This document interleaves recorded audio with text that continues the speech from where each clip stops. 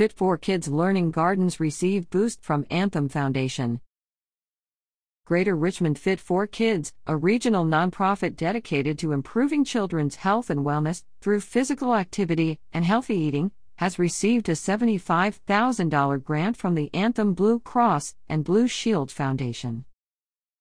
The grant from the Foundation's Food as Medicine initiative will fund Fit4Kids' school-based Learning Gardens program, which seeks to empower children to make healthier choices and foster a sustainable food culture through a combination of garden tastings, cooking classes, seedling distribution, and surplus produce redistribution.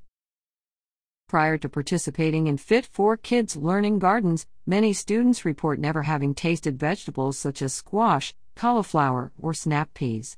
While participating in the program, students are exposed to new produce types and to cooking classes that encourage experimentation. Meal kits for students' caregivers are also sent home after each class.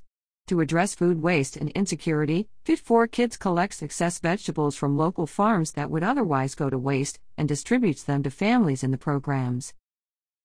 Fit4Kids is on site this school year at 24 school gardens across Chesterfield, Henrico, Hopewell, and Richmond. For details, visit www.fit4kids.org.